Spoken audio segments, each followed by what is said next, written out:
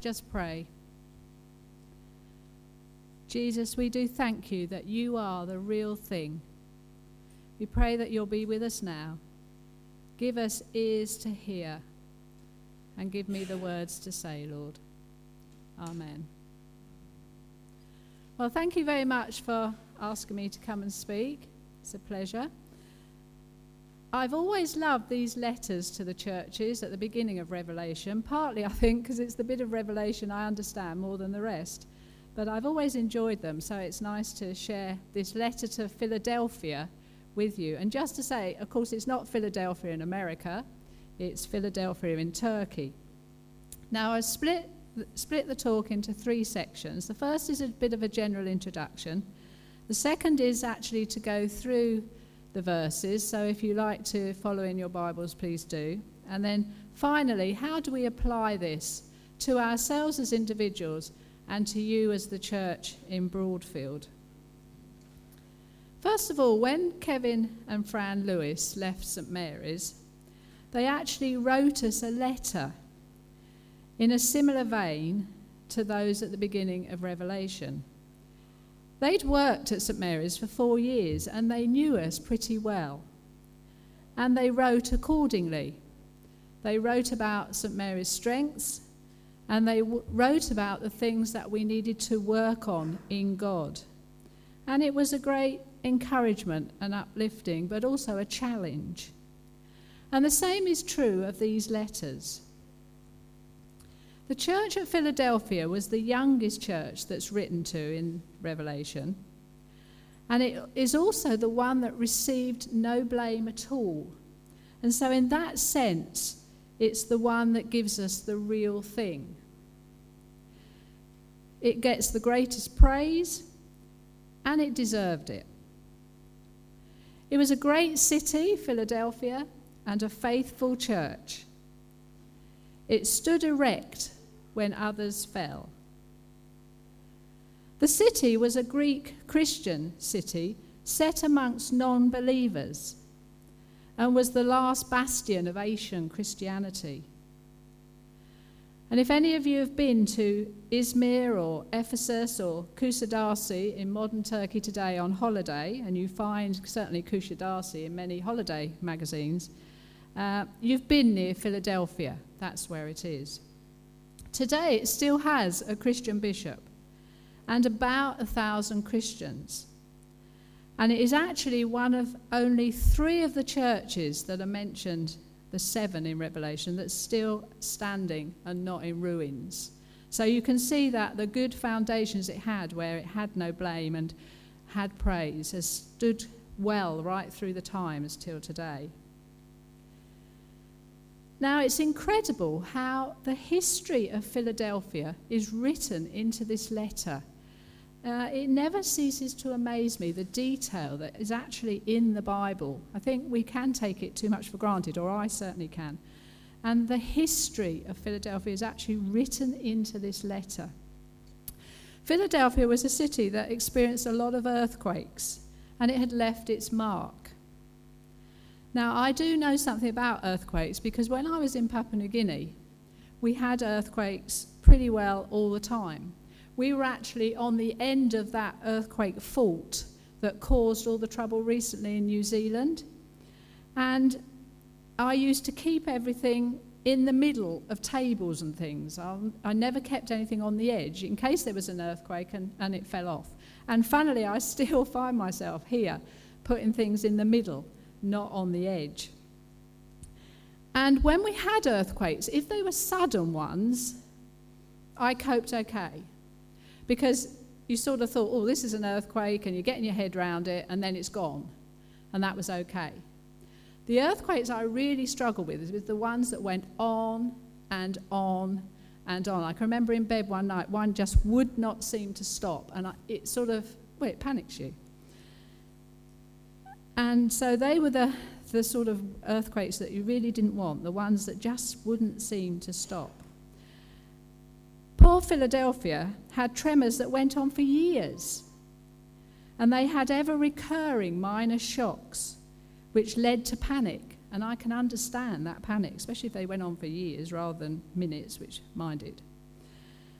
The people, therefore, had moved out of the city and lived in huts on the edge so that they wouldn't experience too much of the earthquakes, the effect of the earthquakes.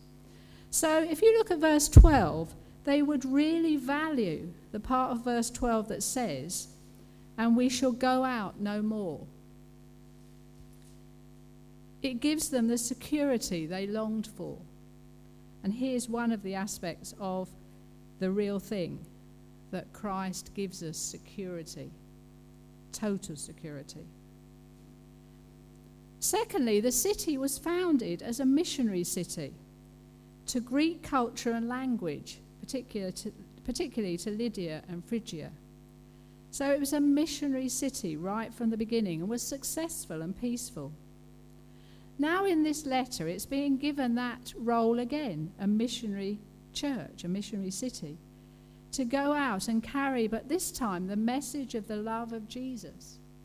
And what a message that is, the love of Jesus. And there again is the real thing, this amazing love of Jesus. So it was given that purpose, that mission, go out and spread the love of Jesus. And thirdly, it had changed its name many times in gratitude to the things that had happened to it. And so again in verse 12, it knew what it was to change its name, to receive a new name. So I hope you can see from that the history is written right within the fabric of this letter. Now let's just go through the different verses and look at the key points. I've just picked out some of them. First of all, verse 7. Here, the risen Christ is called by three great titles. And again, these are part of the real thing. First of all, holy. And we struggle with, if you're like me, we struggle with that word. But holy means God is different from human beings. And thank goodness he is, and so is Jesus. And we can only start to be holy in God. We can try as hard as we like. And again, if you're like me, you know this so well. But we can't do it. And we can only begin to be holy in God. So the first great title that the risen Christ is given is holy. Secondly, true. And this means real or genuine. In Jesus is real life. And here again is the real thing. Real life and a true reality of God. I wonder, as you walk the streets of Broadfield and go about your life, do you really believe that Jesus is the real thing? I struggle with it. I see other ways of life and I think, that seems to be more real than what I've got. But the fact is, if only we will draw on Jesus, he is the real thing. And the other great title is authority. Jesus has the final authority. When we look at this world and the state it's in, isn't that amazing? I am so glad that Jesus has the final authority, rather than some of the things we might think when we look at the news and look around, has the final authority. Jesus has it, and through him we are admitted to God. Thank you, Jesus. That's incredible. Then verse 8, we have an open door. And this is linked with the missionary opportunity that Philadelphia had to take the gospel out. And it makes me laugh. What's the reward of taking the gospel out and working for Christ? Well, sorry, folks, it's not to put your feet up. It's to do more. And we are called in Christ to work for him and to go on working for him. Often in the Bible, things have two meanings. And here the open door can also mean the door of prayer. We have open access to God through prayer. I wish I appreciated that more. Some people don't believe that, but we do believe that, and we believe it's in the Bible, and we have open access to God through prayer. Verse 9, and this again is incredible. All the promises made to Israel, all those promises in the Old Testament, have now been inherited by Christians. So us Christians, we've inherited all those promises, and there are so many. Some people go through the Bible, don't they, and highlight the promises that God's made to us. And they were originally for the Jews, for Israel. But now we've inherited them as Christians, and that's great. And everybody will kneel before Christ, not just the Jews. Everybody will kneel before Christ. And that, again, in this world where Christ seems to have been pushed out, is an encouragement, isn't it? That everybody will one day kneel before Christ. And then verse 10. The Philadelphians had little strength and small resources. Is that familiar? Little strength and small resources. But they are faithful. And this is their strength in Christ. They are strong in Christ because they're faithful, whatever else they don't have. And because they're faithful, they will endure.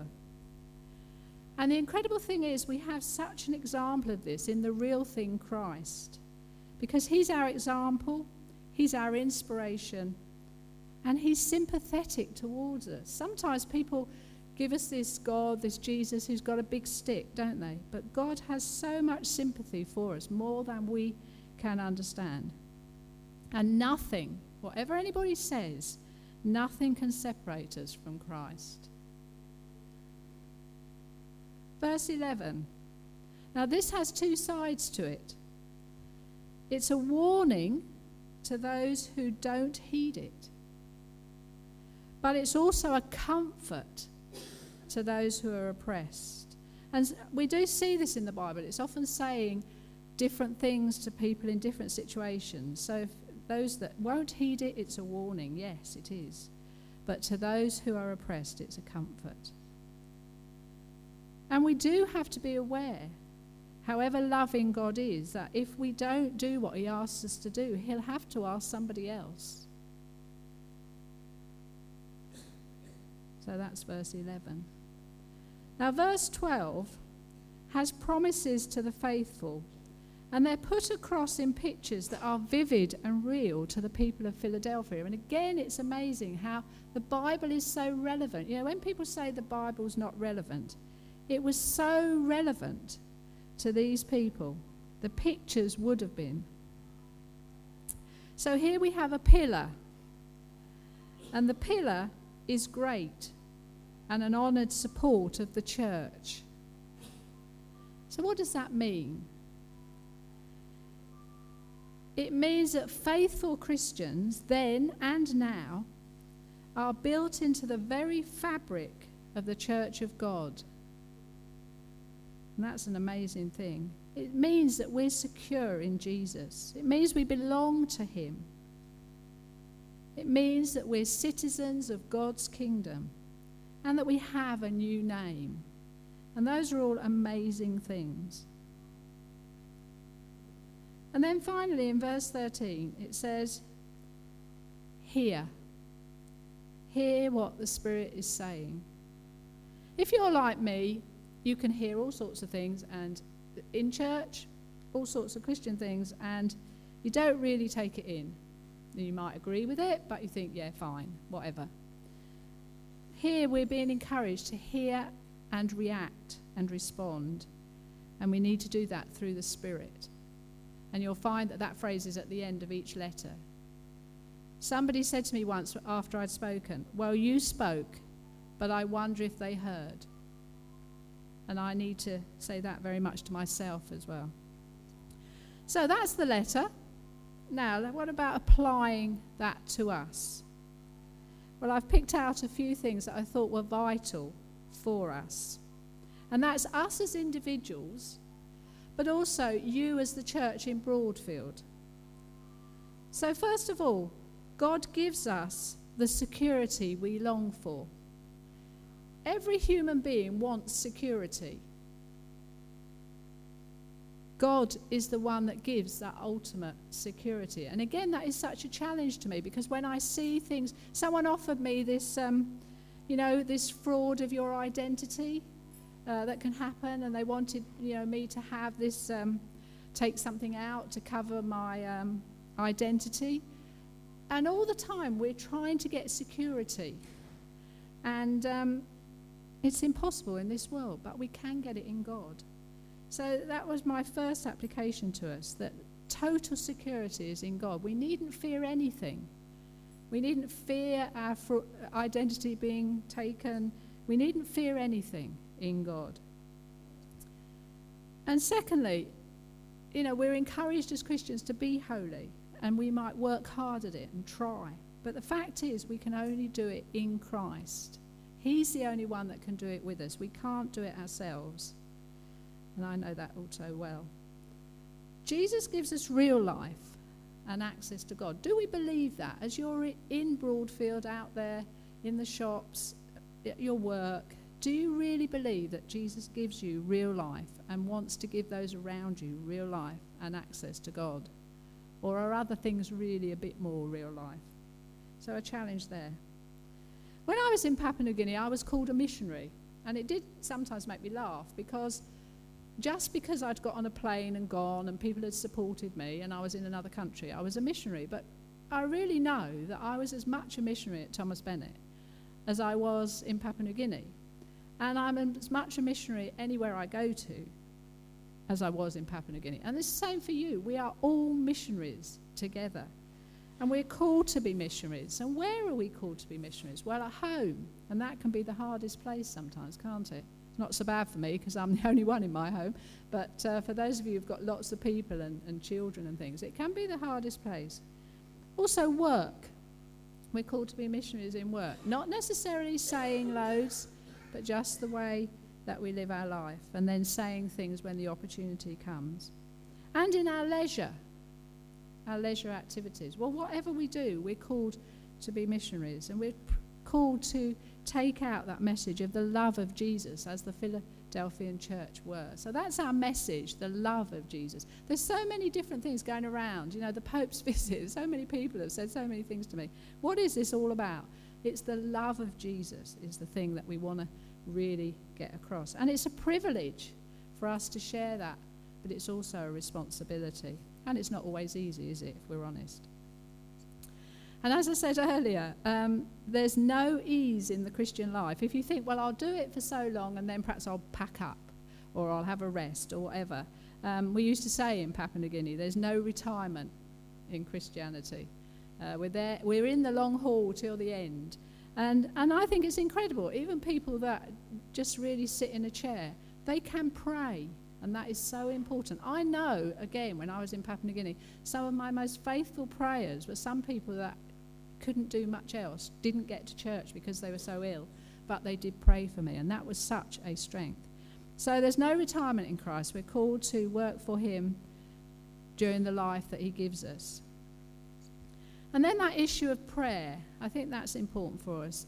Not everybody believes they can go straight to God. We have such a privilege that we can. The door is open, as we see in the Philadelphian church, and we can pray to God.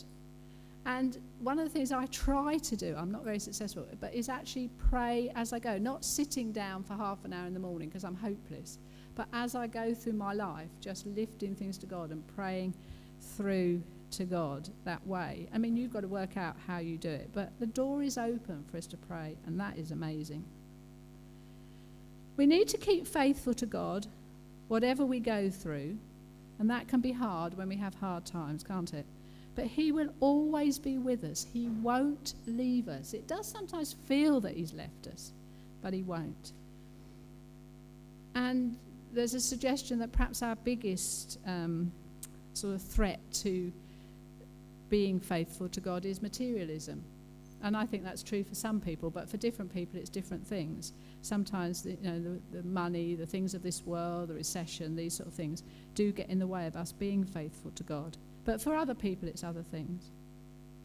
We need to work closely with God and complete the task. And when we fall, and we will. These people that say as Christians we're never going to fall, I really don't believe that's scriptural, and it's certainly not my experience. We will fall. But the amazing thing is that Christ picks us up. One of the things that saddened me during my Christian life is to see people fall and give up.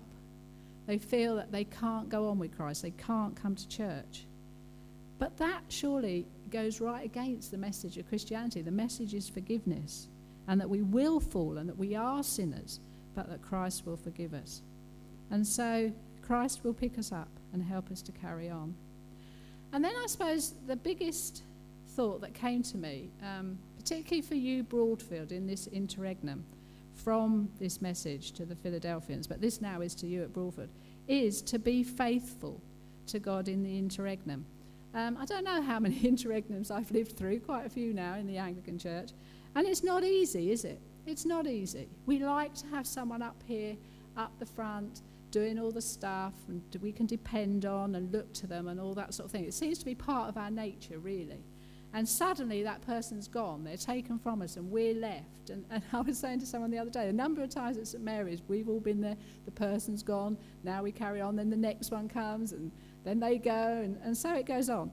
But God calls us to be faithful in this interregnum, you to be faithful to God. And also to reach out to those around you. Just because Simon's gone, we don't stop reaching out, we still go on. And wouldn't it be wonderful if before the next man, woman comes, this church had grown and was bigger than when Simon left it? That would be great. So stay faithful to God in the interregnum. I believe this letter says that to you. And go on reaching out. I know you have been, and that's great. And go on reaching out and telling people of the love of Jesus. There's the real thing, the message.